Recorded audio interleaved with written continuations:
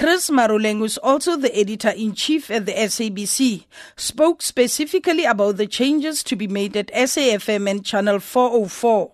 The proposed offering will have a two hours of current affairs during the week, and there will be pockets of current affairs material delivered during this talk format periods. And in this regard, as we looked around for compelling audiences, we then decided as the operations component of the SABC to approach Mr. Stephen Grootes, who is currently serving notice with Talk Radio 702 to join SAFM as we engage in the new financial year in this revamped format and also to drive audiences. We've seen the change of the scheduling and lineup also in the evening slot on our Channel 404 SABC News to bring in Mr. Bongani Bingwa. In the period under review, we've also seen Mr. JJ Tabane also being brought in to host a current affairs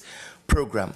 So therefore, Chair, you would realize that the changes that we talk about now really must be seen as part of the process to turn around the SABC. But the unions say there can be no changes without consultation.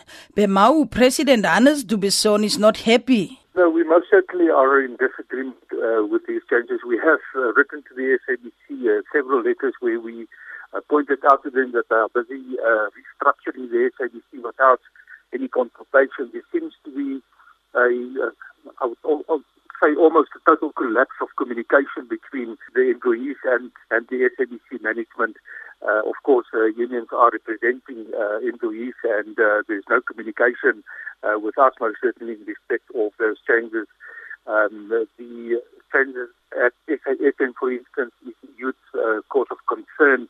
There are an arrogant way in which the SABC is going about to introduce changes to shift patterns that exist for many years.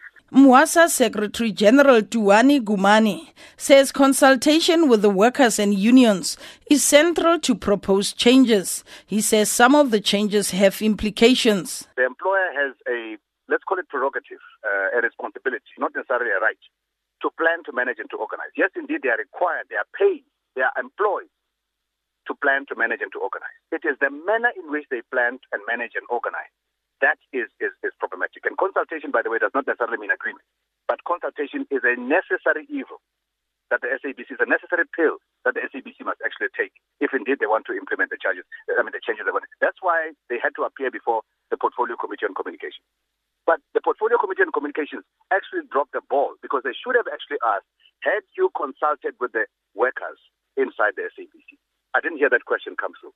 I also did not hear the question, have you consulted with the public?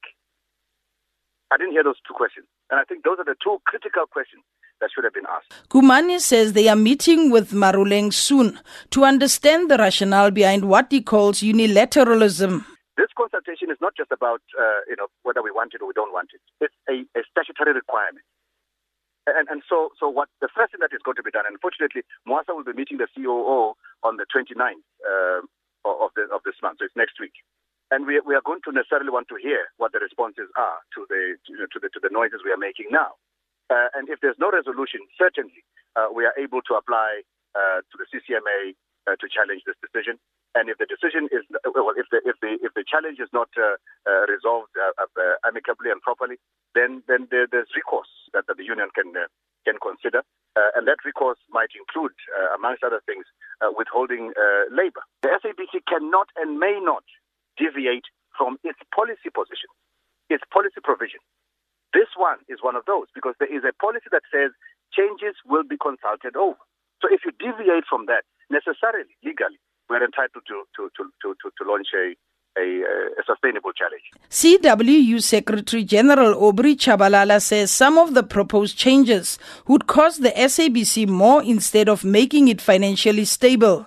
Chabalala says CWU will challenge what he calls changing public broadcasting into commercial broadcasting. As and when you talk about the change in terms and conditions of employment, you need to consult the trade union movement. But beyond that, the public broadcaster has a responsibility of servicing the people in general, and therefore to change the content, particularly SAFM of the news and and make it a commercial station, is problematic to us because it wouldn't deliver to what is expected in terms of its mandate. So we want to challenge the SABC board and the executive for taking such steps. And of course, we think that these changes will cost SABC far much more, as they've been bleeding poverty throughout. So they even come out with a program that will basically say how they rescue SABC financial-wise. But they are coming up with programs that will cost SABC further, as they will be going outside the broadcaster to employ new people, whilst we are saying that we have a skills ability within SABC that can be able to drive this program. These are the people that have been loyal to SABC through trying times, and now they are dumped after SABC board have decided to do so. As Mwasa said, it will take the legal route. BEMAU and CWU also have similar threats. BEMAU's Hannes Dubison says an interdict is on the cards if unilateral changes go ahead. In terms of the Labour Relations Act, a trade union can interdict an employer if such employer continues with a restructuring of the workplace without consultation.